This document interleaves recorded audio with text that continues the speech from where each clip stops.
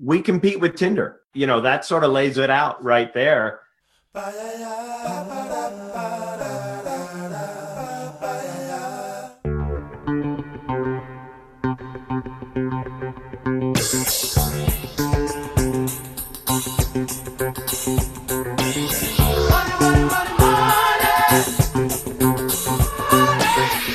We had significant business in California already, and if you can do business in California, you can do business anywhere. But one thing that I hadn't heard about that you say that you liked a lot was...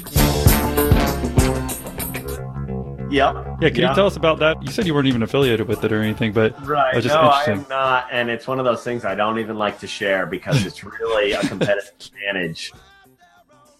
All right. Well, my name is Johnny Lee Hain. I live in Rhinebeck, New York, in beautiful Hudson Valley, which is between New York City and Albany, for those of you not familiar with the area. And I am one of the 3 owners of Club Waka, which is a nationwide sport and social club for adults 21 and up.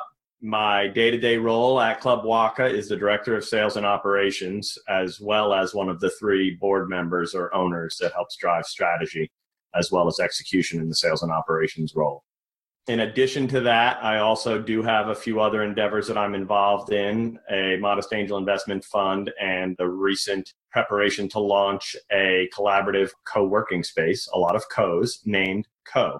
But that is me in a nutshell. And did you grow up wanting to be like a kickball captain? So you wanted to start your own league, or how'd that happen? Yeah, great question. And no, I grew up wanting to be a copycat kid to my electrical engineering dad who worked at IBM for 38 years. I geeked out on computers and PCs from a young age when I wanted video games, which I don't even think we called them yet. My dad threw a coding book at me and told me to type in the code in there. So I went to school to get a degree in electrical engineering. And I think, though I never thought of myself as an entrepreneur, the word was not in my lexicon. I always thought I wanted to do something in home automation. It was mid-'80s, early '90s, and some of that was just starting, and that sounded neat. And so I think that was in the back of my mind as I was going to get my degree in electrical engineering. But I ended up in Washington, D.C. to get that degree at Catholic University of America. And I stayed there after school, bopped around a couple jobs, small software startups, ended up at America Online, AOL, which has come and gone as a giant of the internet. But while I was there, I met a guy who had a similar mind as I do for partying and traveling and hanging out in bars, or as I did.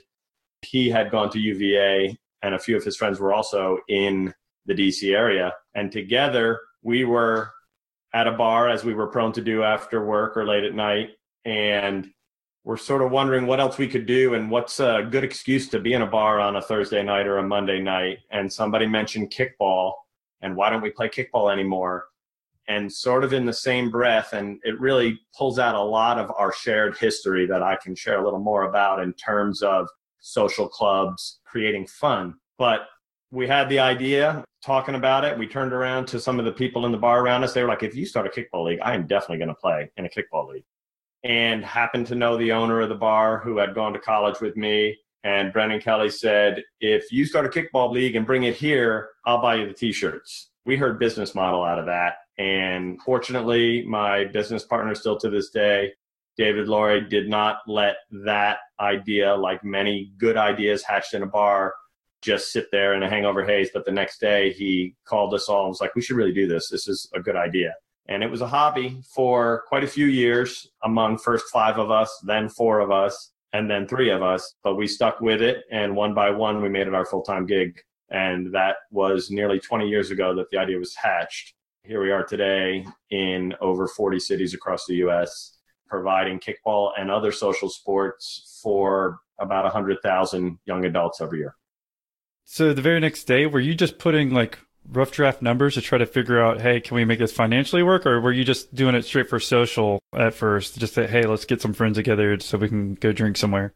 Good question. A little bit from column A, a little bit from column B, as I like to say. We called it WAKA, W-A-K-A, which meant Washington Area Kickball Association for maybe like 5 minutes. And then we were like, no, that's World Adult Kickball Association. Was that the next day in the bar you figured that out? Yeah, I think that might have been the next day in the bar.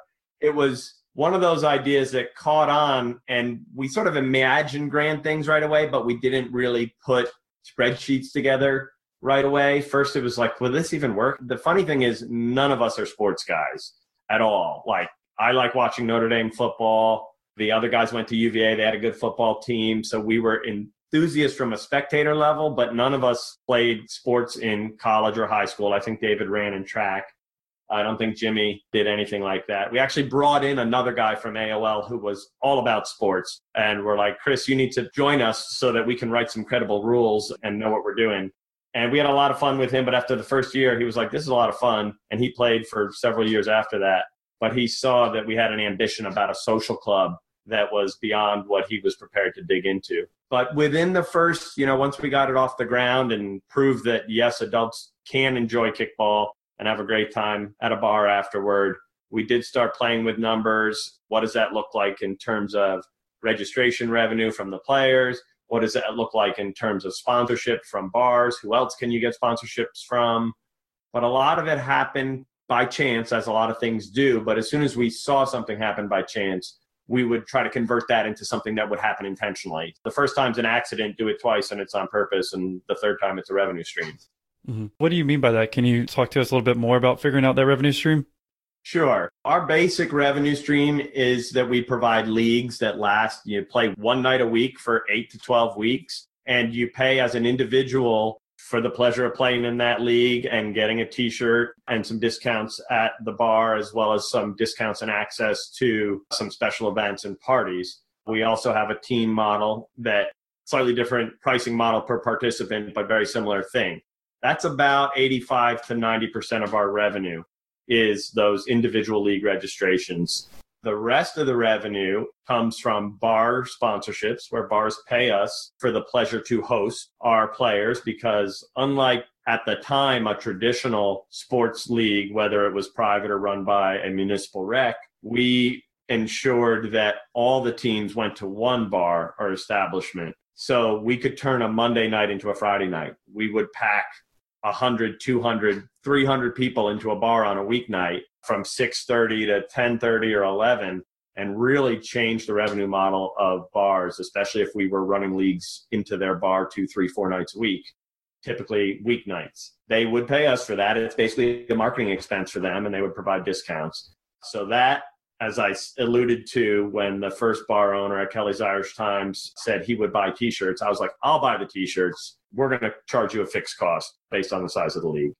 And then the third major component is other sponsors. The obvious first choice, again, this happened somewhat incidentally, are beer companies, because we move a lot of beer in those bars. The local beer company distributor noticed that there was a lot more beer pushing through this bar and other bars that we worked with on weeknights, and wanted to know why, learned about us, started doing deals directly with the bar. But as we learned about them, and as we got bigger and went into multiple bars, this friend of mine basically suggested a direct relationship. Our first check over a couple $1,000s came from a beer company, and our first 6-figure sponsorship came from a beer company. So those two make up the other 10% of our revenue. And that's pretty much the whole model. There's a small piece that is merchandise. We do sell performance T-shirts as an upsell. We do sell our kickball you can see in Dick's stores and buy online. That stuff is really it's more of a marketing play and a cost covering measure than actually a revenue source that we focus on. And can you just explain for a second the beer company where you said you could make 6 figures off of it? So are they just giving you beer after each game? That's the only part that I'm not understanding. Absolutely. So that would be a nationwide partner. In 2016, Anheuser-Busch recognized that not just Club Waka, but the industry as a whole was a valuable target market for them. And they went out and looked to partner with the largest, most active social sports clubs in the U.S. And we are the biggest, if not one of the biggest, I believe. And so we did a cash and product deal with them. We promoted them on our website, on all our media, in our social media. We did promotions around the brand. So there was a very close brand tie-in, just like you'll see in professional sports on television or in these stadiums. So there is a cash component, and there is also, or can be, a product component. And there can also be a buyback component where that is allowed by law, where we would, as part of an agreement, agree to purchase or support the purchase of some of the product of the sponsoring company. I guess you had to have a lot of lawyer talk to make sure everything, because that seems like a lot of details to make sure you get it done right. Yes, I've gotten to know lawyers for sponsorship and other reasons in great detail. Working in 30 plus states, you get to know a lot about lawyers and the laws in different states and how you can manage that. So let's talk about the time frames. When you first started, and then how many years it took for you to be full-time, what the transition was like. I guess maybe working for a startup or a different company and then being able to go in with the partners to do Waka Kickball. So it was, again, a little bit of serendipity, a little bit of intention. We started the advice of a lawyer friend as a not-for-profit because our understanding was there was less liability. That may be true. So for the first few years, we were a single league. First year, 7 teams, 150 players, paper registration. I think we charged people $25 a head to play in our league in DC on the National Mall. And it was enough money to buy us some pizzas and cool trophies and throw a little bit of a party. The second year, we still only did one league, so one league in the spring, summertime, total hobby, right? But we enjoyed what we were doing so much, in part because it was a great shtick to talk about in the bars, as well as actually doing it was a lot of fun, that we talked about it year round. And we did see a larger opportunity because this was early internet days. We had set up a simple web page with our schedule and claiming to be the World Adult Kickball Association. So we started getting interest from around the country and even around the world right away. So we knew there was something there, right? There was a market resonance in terms that I would use today that I wouldn't necessarily have used back then. Sometimes different team members, whether it was David or Jimmy or myself, would push and say, we got to do more with this. We got to work on this more. Second year, again, single league, but it was 16 teams, more players. Next year, it was even bigger. I think we had multiple leagues, still a not-for-profit. But at the end of every season, we would sort of get together and say, this is a lot of work. Are we going to do this again? It's not really paying any bills or anything. It's just a little bit of play money compared to our day jobs. But I think the next year, as we continued to grow, we realized that we wanted to treat it as a for-profit and as a business. So we converted to a for-profit because we were on the cusp of acting like a for-profit, right? We were looking to make money out of it, not for an altruistic higher cause, except maybe to provide fun. So we made that conversion. At the same time, this was around 2001, the internet bomb or market correction, and a lot of startups and software consultant companies shrunk very quickly. One of them was the one that Jimmy Wallachek, my business partner and now CEO of Waka, was working at. And he was like the fourth man hired by the company and like the third to last guy let go in this tightening of the belt era. And he spent about half his time looking for a job, half his time working on Waka. So when you work on something, it grows. He took that opportunity to follow up on some of those inquiries and requests from other parts of the country and helped get Waka leagues off the ground in Boston and San Francisco and Miami. And some of that was just cold call inquiries and emails. And some of that was that DC is a very transient place. So our players had moved around the country and they were like, hey, I want to help start a league where I live because that was the most fun. And I know I can meet a lot of people. Jimmy started working on that and we did grow and we grew significantly. And at the same time, we had started increasing our pricing a little bit and moved into an online registration system, first with a third party, then with our own.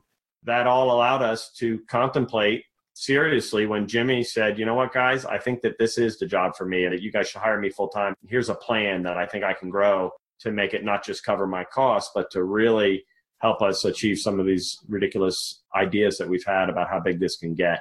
And David basically said, you know what, we should both go full time. The plan looked good and we agreed. And those two guys went full time in 2002, I think.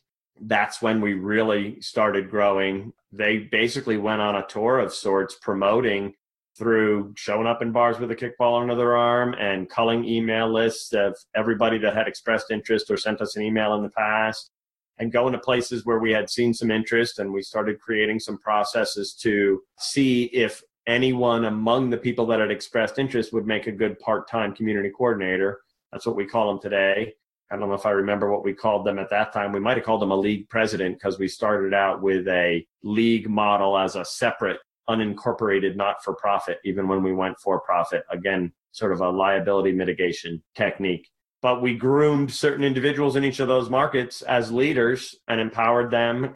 They went on the roadshow, started kicking off leagues in cities all over the U.S. When we were going for just how many cities we can be in, which is what we went in sort of our 5th through 15th year, I would say. So from mid 2005 to 2000, or around 2005 rather, to around 2014, we were just like, how many cities can we be in with just kickball? We topped out at over 70 cities across the U.S. That was basically just using that mechanism, finding places where people were interested in playing, going into that market and meeting them and kicking up the dust in the bars and on the kickball field, giving a little bit of free sample, right? Provide some kickball games, experience at the bar afterward, standing up a league on our website and going from there. Yeah, well, I appreciate you being a patron. No worries, man. I came across a podcast a few weeks ago, and I definitely enjoy them. So I wanted to at least show my commitment, and at the amount that it costs, I wanted to go for the highest tier. So yeah, well, I appreciate that. So were you just Googling looking for another podcast, and yours popped up, and I was like, let me check this out. And then, I listened to one, and I love how in depth and detail. The first one I listened to was the Meineke guy. Oh, that was a good one. That was a good one to start off with. Yeah. And I'm in the franchising, right? Okay, so, perfect. Well, I'm in a franchise. I definitely, it definitely was a good one to start off. And I like the questions that you asked. You hold them to numbers. And so I think I've listened to maybe 60 in the last 3 weeks. Oh, wow. Yeah, you've been binging. As far as episodes, what's been one of your favorite?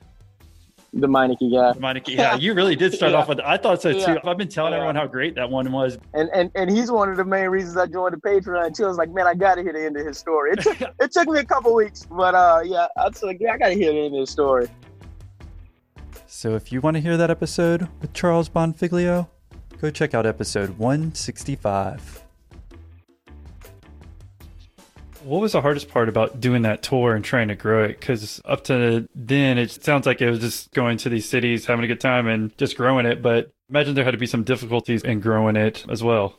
Lots of growth struggles over the years. And that early phase, the growth struggle was the balance of how do you provide enough but not too much information, or not get that hook that makes them part of WACA, as opposed to just going and starting their own kickball. Right. That's what I would worry about too. Yeah. And there was a lot of trial and error. I mean, we created Kickball in a Box, and we had a VHS tape that had some of our press because we had gotten on all the local news, our program from our first Founders Cup because we had a player who was excited about publishing a paper program and sold little ad spots in it, and all the things that you do for any community league or organization. And we put that all in a box with a kickball and a pump and a couple T-shirts and sent it to them. As we look around the industry today, and there's an organization called Social Sports Industry Association that has a lot of social sports companies in it, mostly single market clubs or companies. A lot of them, I would say probably more than half of them, would attribute in some way, shape, or form WACA to their creation or inception, whether through seeing our idea, playing in our leagues, or us actually coming and trying to help them start a league, and then them deciding that they wanted to do it independently or felt that they could do it better independently, or didn't see the value in what this company on the other coast was doing in Virginia and DC. There was some truth to that, right? Creating value at a distance is a challenge. We're much more fortunate now with the modern internet in how we can provide that value, and really the experience and the scale that we've provided and has leveraged has changed the model a lot. But that was a real challenge, and learning to manage people remotely at a distance was a challenge. As you know, and many of your listeners know, there's a whole universe of distributed or virtual or remote working these days. In 1998, there were not many companies doing that. 2001, there were not many companies doing that. And we were heads down trying to figure stuff out ourselves. That was the other challenge or realization, is picking our head up and looking around instead of just beating our head against the wall, so to speak, and saying, well, we know how to do this. We're totally unique. This is something that nobody's ever done, so we're just going to do it however we see fit. Working off our own experience and past, my partners having been in a co-ed fraternity at UVA called Trigon, and leveraging some of the cultural aspects of community from that. What I was learning in sort of the intelligence of the online world at America Online and community development and management practices there as a manager. We were putting those tools to work, but we really didn't pick our heads up and look around at the entrepreneur networks that are available, whether they were the Inc. 500, 5000 and Inc. Magazine Network, EO. There's a slew of networks that we have joined in the past decade that have really helped us strengthen our practices as businesses and as entrepreneurs. Yonder is a great community for distributed businesses. So the challenge was sort of the internal challenge of waking up to realize that we don't know everything. We have to ask for help, and we can sort of fast forward and accelerate if we leverage other people's experience. I imagine that you ended up looking back kind of the history of these social leagues, like you're saying. So what did people do before? Maybe like 10, 15, 20 years before that? Has a trend helped you? I haven't looked at it, but I imagine that you look at demographic trends and whatnot, maybe people waiting to get married, that kind of helps them have this free time to be able to do that. What was there before? In terms of outdoor recreation, it was mostly a municipality thing where you join a rec league, and great experience for some. It didn't have the social component, and it was being run by Parks and Recs, and the sitcom gets a lot of things right about park and recreation in terms of maybe their motivation or what they focus on. So having somebody from Park and Rec run the leagues was nice, but it wasn't put out there as a premier product. The mega trend that I look at in that era is the privatization of social experiences and of entertainment experiences that has really happened. Kids used to play sandlot baseball, and now not just Little League, but professional trainers out there with the kids, and everything is a paid experience now, right? So that mega trend sort of helps that people expect somebody else to do the heavy lifting of organizing and planning and basically, here's my money, tell me where to go so that I can have fun or get a little bit of exercise, right? And that's all sorts of things. That's the 5Ks, everywhere you look, there's been a lot of that. Also prior, I think there was just less organized social. You go to the bar and see who's there. So there was also a social sports industry before WACA. We were not the first ones, and we didn't find this out until 5 or 10 years into it. But there had been a consolidation of the local pop and pop, I call them, because it's usually or was usually a couple bros who would put together softball leagues and soccer leagues and charge people for them. It almost always grew out of somebody really wants to play organized sports. So they start doing it, and then they realize it's a lot of work. So they start charging for it enough to make it worth their while.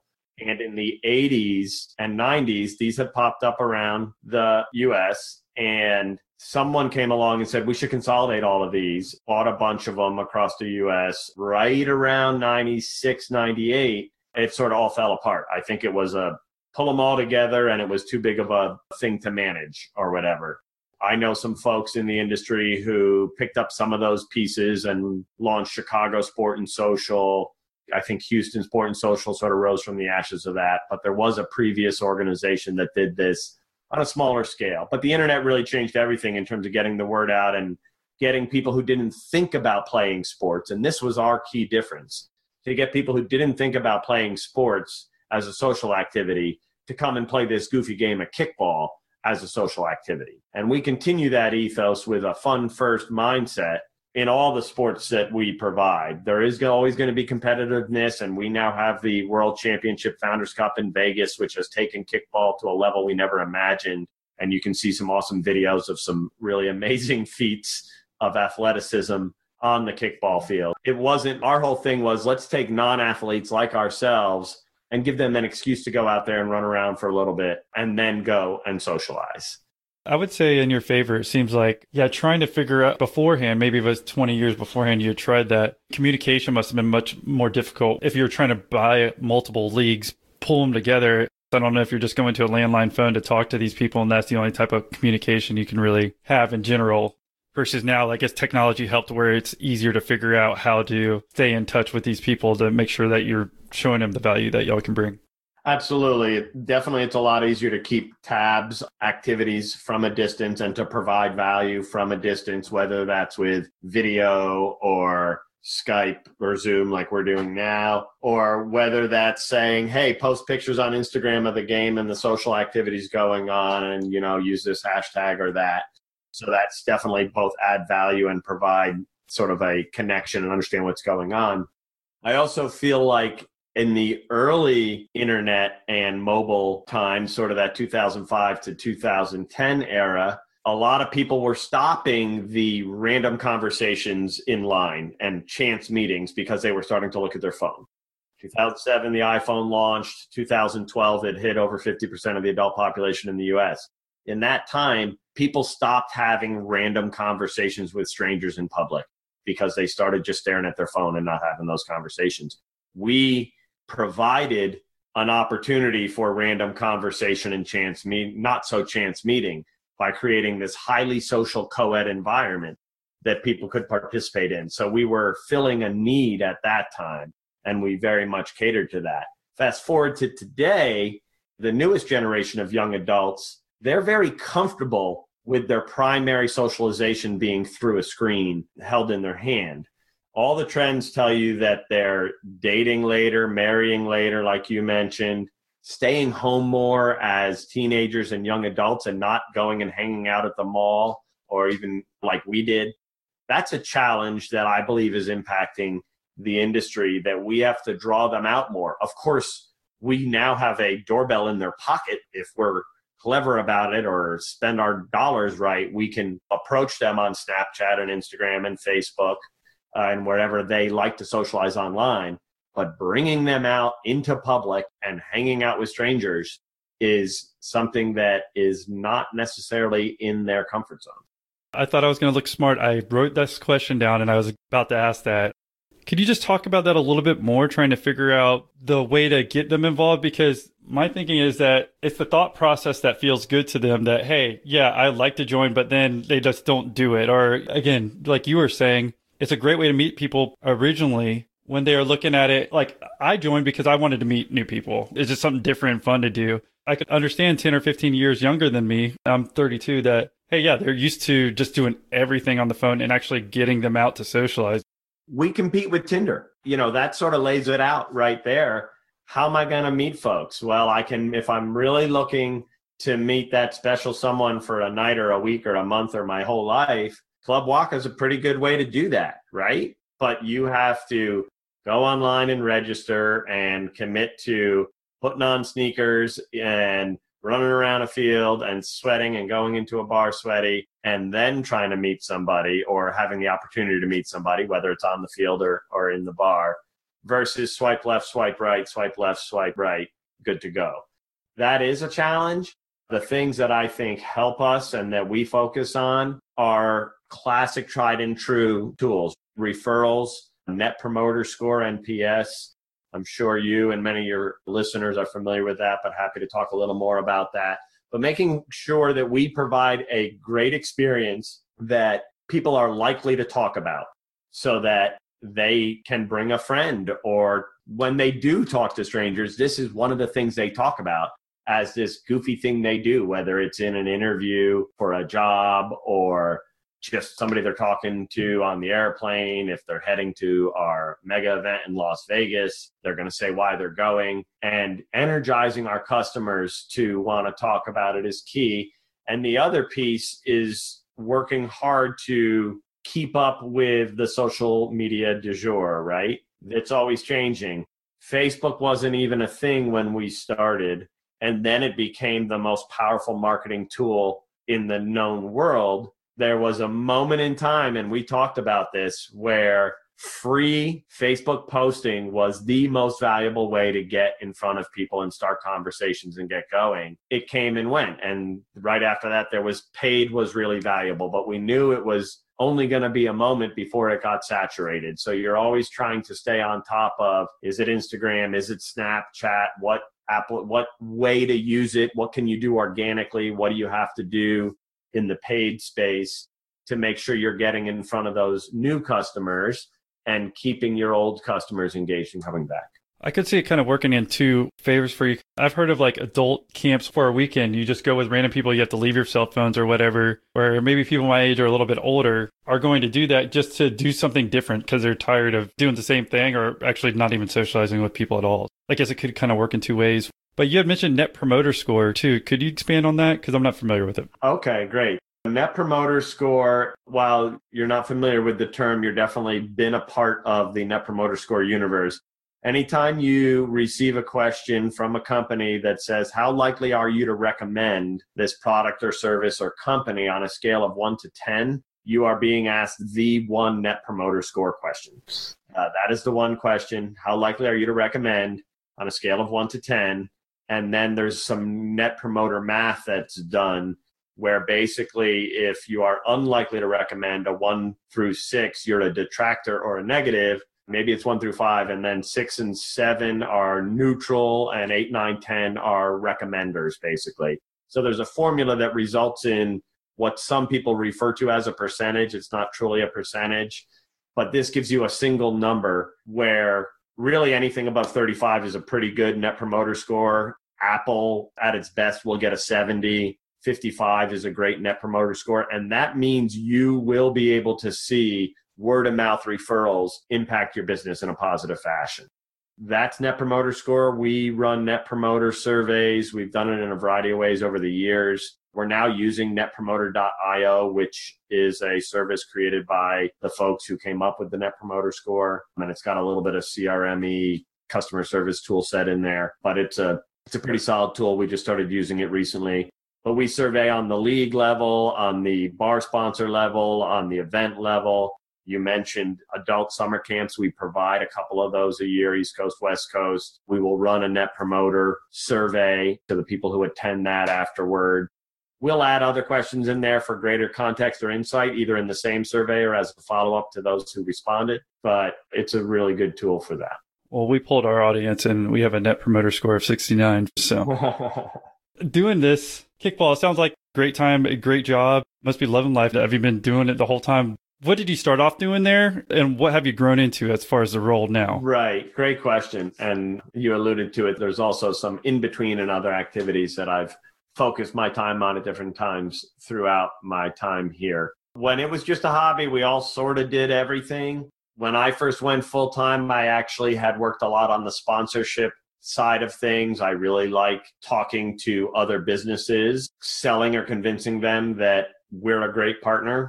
I worked on bar and other sponsorships as well as marketing and PR. We were very focused on PR in the early days. It was a very valuable tool for us right next to referrals as a main way to grow our business within markets and across new markets, national press, regional press. That's what I worked on when I first came into the business. As we grew and started hiring people at first to provide leagues and grow leagues on the ground, and then to run departments like PR, like events, like sponsorships, I moved into leading technology. And we, as I mentioned, had built our whole own software using the Drupal software stack. And I led a small team that first developed our homegrown non-Drupal system and then converted it over to Drupal. I think we had 3 or 4 developers when we had at sort of our peak of software development.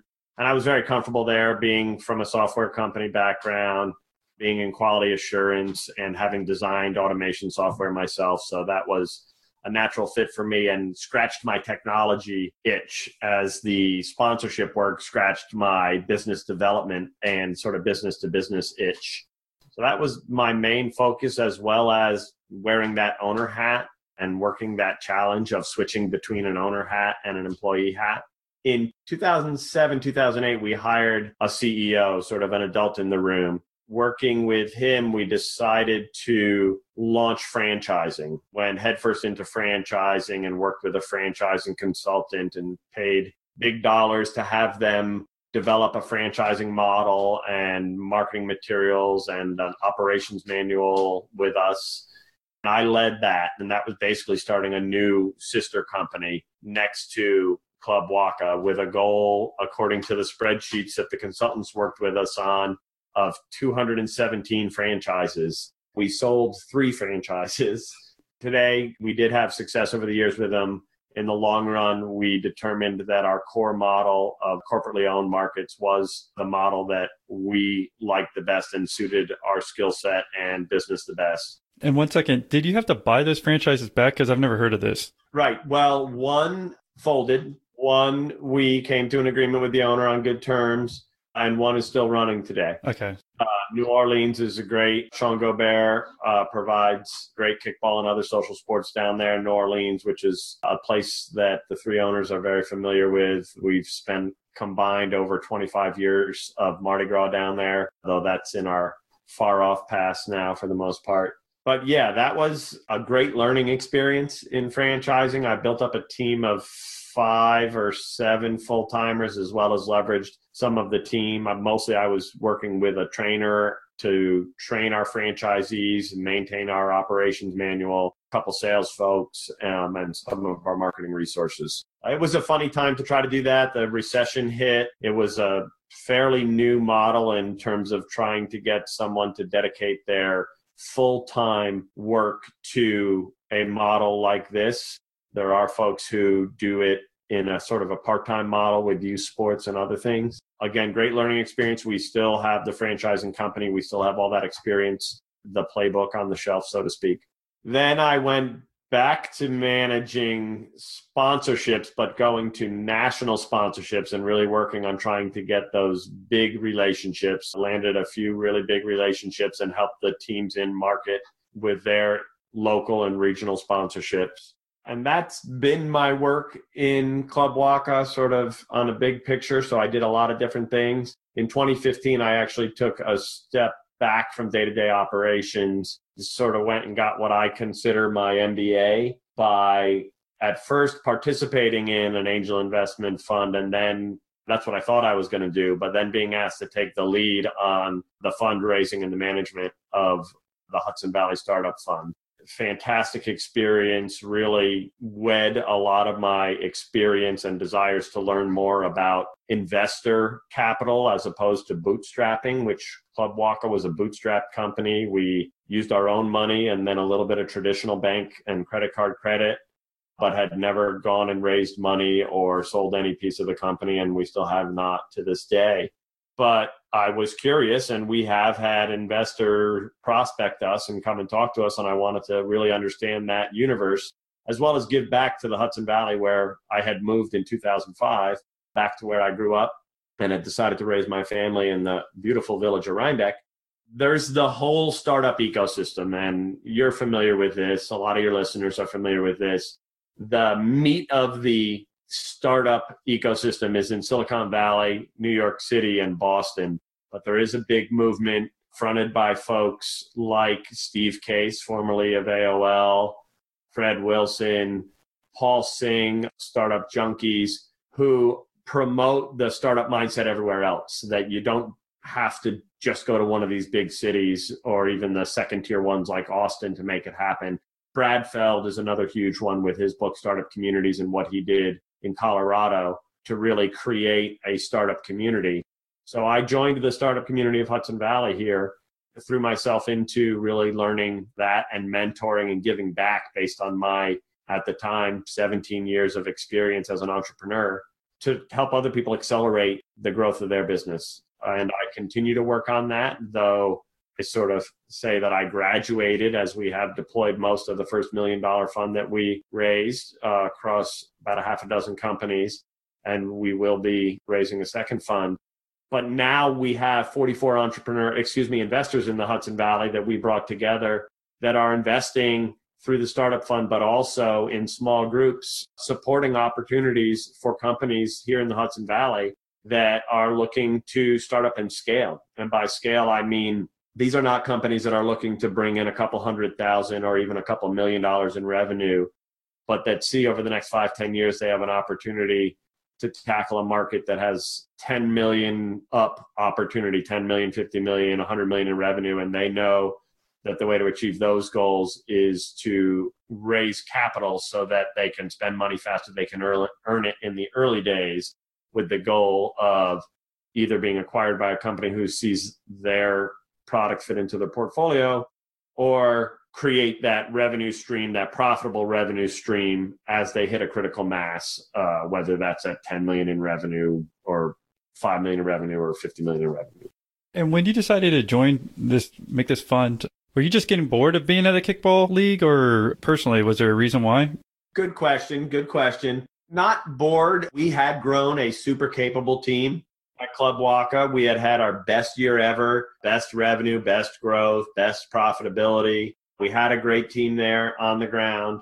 We are a three-headed beast. There are three equal owners, which creates its own set of challenges. And we all started wanting to know what it would look like if one of us could step back. Is that possible? With maybe the dream being, could we all three be silent owners at some point in the future? Is that the way that this company continues? Or how does that work?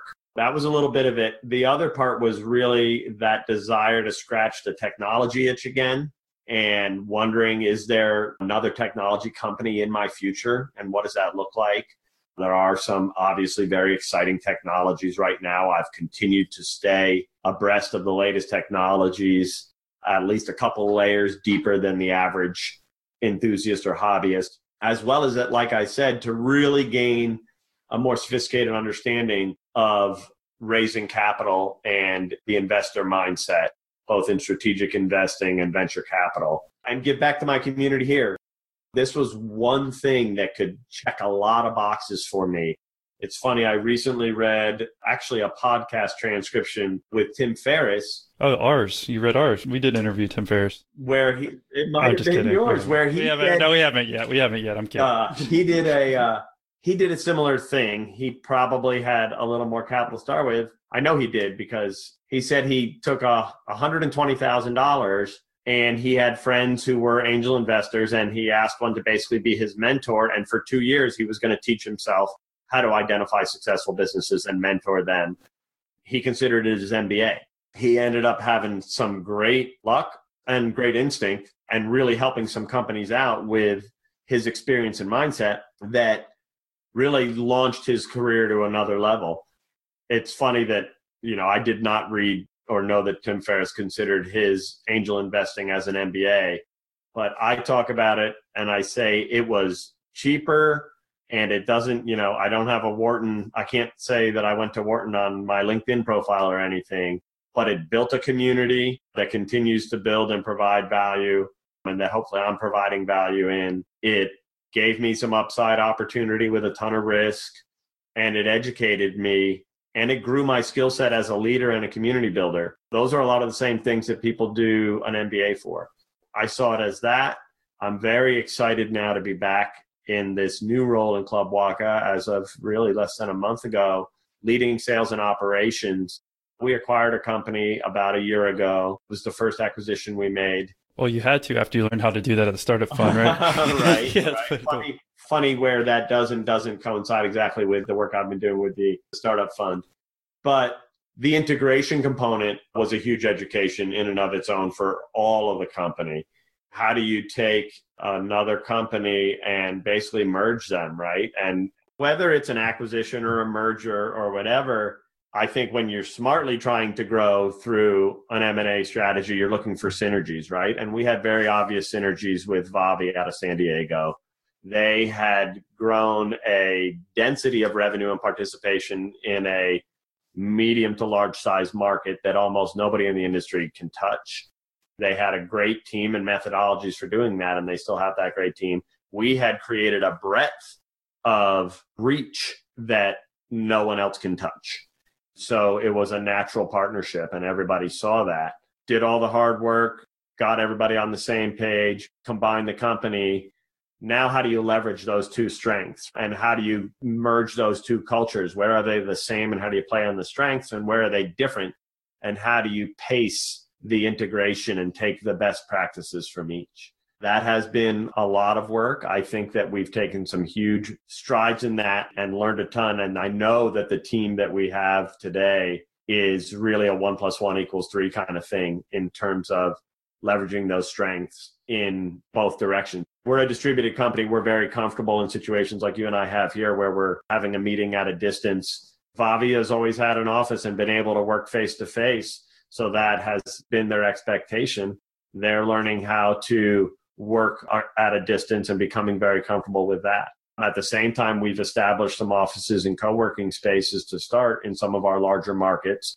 And we're looking at other of their tactics and tool sets that they use that we already admired from a distance, but now we have all the expertise in-house to either be able to leverage them directly or train other members of our team to make that happen. And that's not even getting to how do you reconcile two different sets of books that do two different kinds of accounting that have different pricing structures and all of that. And your different states, right? So you deal with that. Well, we had significant business in California already. Okay. And if you can do business in California, you can do business anywhere. It is the hardest place to do business. It's not bad. I don't want to put it that. It is just very consumer and individual friendly, which could be considered very good. So you have to really understand the law and your business model to ensure that it'll work. But like I said, for the most part, if it'll work in California, it'll work anywhere.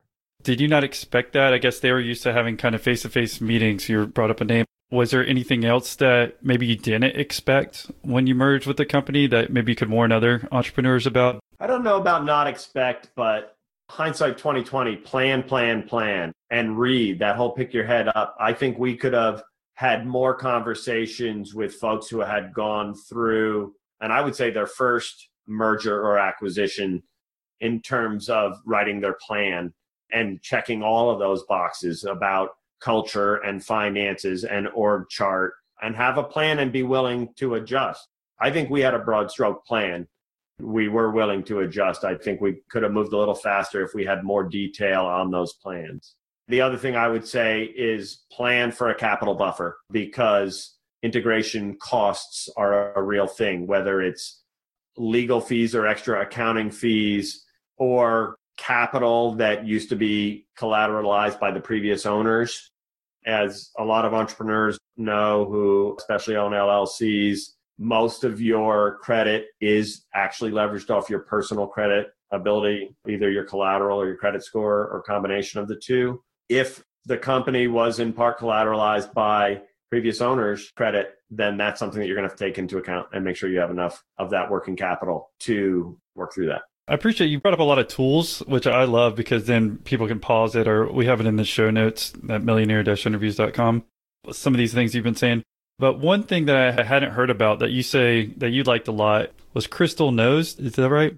Yeah. Yeah. Could you tell us about that? You said you weren't even affiliated with it or anything, but right. It was just no, interesting. I am not. And it's one of those things I don't even like to share because it's really a competitive advantage. I paid for it a little while, especially when I was selling national sponsorships and when I was soliciting investors for the startup fund. I had a pro or whatever level account it is, and they've recently revamped. Actually, they just sent an email out to their customers this morning that they've just raised 5 million Series B, which is awesome because that means that the product's going to get even better. Crystal Knows, you connect it with your email and your social media accounts and your calendar. It tells you what personality type the people you're going to meet with are by scraping their social media and LinkedIn accounts and email interactions you've had with them in the past. So it does a disc profile on them, and then it tells you in one sentence how they like to interact in a meeting or in a phone call or in an email. And as you're writing emails to them in probably the paid versions, it corrects you just like a grammar correct or a spelling correct would do and say, don't use that kind of language with this kind of person. It's not going to work. Keep your email shorter, make your subject line sizzle. It's magical. And it's using artificial intelligence and scraping technology. It's all the data we're putting out there being reformatted, and it's really a neat tool. So crystalknows.com. I am not affiliated. I am just impressed. Appreciate you becoming a Patreon member. Yeah, no problem, man. So what inspired you to become one?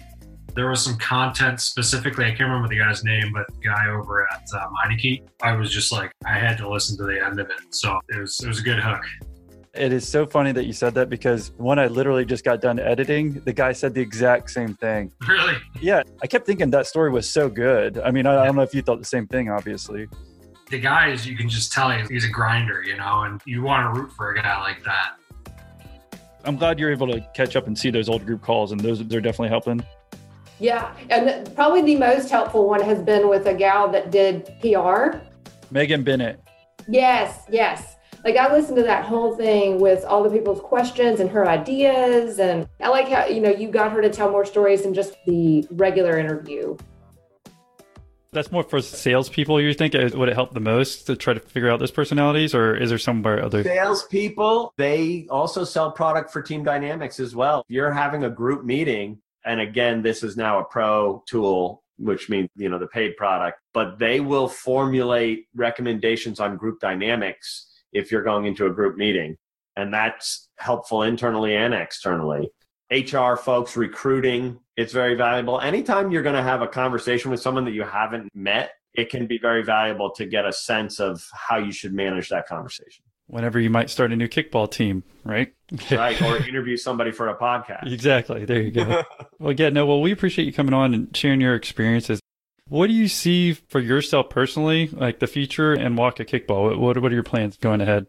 Great. Well, thanks. I look forward to continuing to grow Club Waka, really get that depth in other major markets around the U.S. that Vavi has succeeded in San Diego and that we have succeeded in a handful of markets, and continuing to provide fun, to let people be their most fun self. That's at all levels. That's as an individual player or somebody that's attending one of our events. That's as team captains who maybe their most fun self is actually pulling people together and not just being their own goofy self. As a community coordinator on our team who is providing leagues, activities, events individually, let them become that leader that they want to be, whether it's a community leader where they get to be the big king or queen, queen bee out there on the sports field or in the bar socializing, all the way through our staff to really, one of the things I enjoy the most is helping others become the leaders that they want to become. So any way I can do that in Club Waka, I look forward to continuing to do. I think we've got a lot of opportunity in the social sports industry itself, as well as in other micro events, so to speak, 500, 1,000 people and less events, to schedule that little bit of fun in people's day or week. For myself personally, I do plan to continue to participate in the management of the Hudson Valley Startup Fund and mentor companies in our portfolio, as well as those learning how to communicate their story to raise the capital that they need to launch their dreams.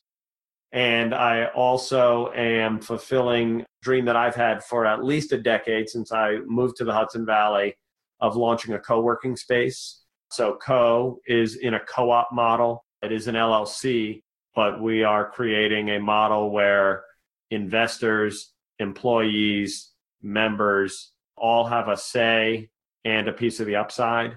And that's really what I see as one of the important aspects of the new economy is how do we create a more durable, sustainable, entrepreneurial ecosystem. I love what I do with the Startup Fund to help people shoot for the stars, but the chance of success is less than 5% in the startup universe. There's plenty of opportunity for folks who are going to have a goal of creating a $250,000 to $5 million business that could be much lower risk. So I want to support that as well and figure out what can I do to support that.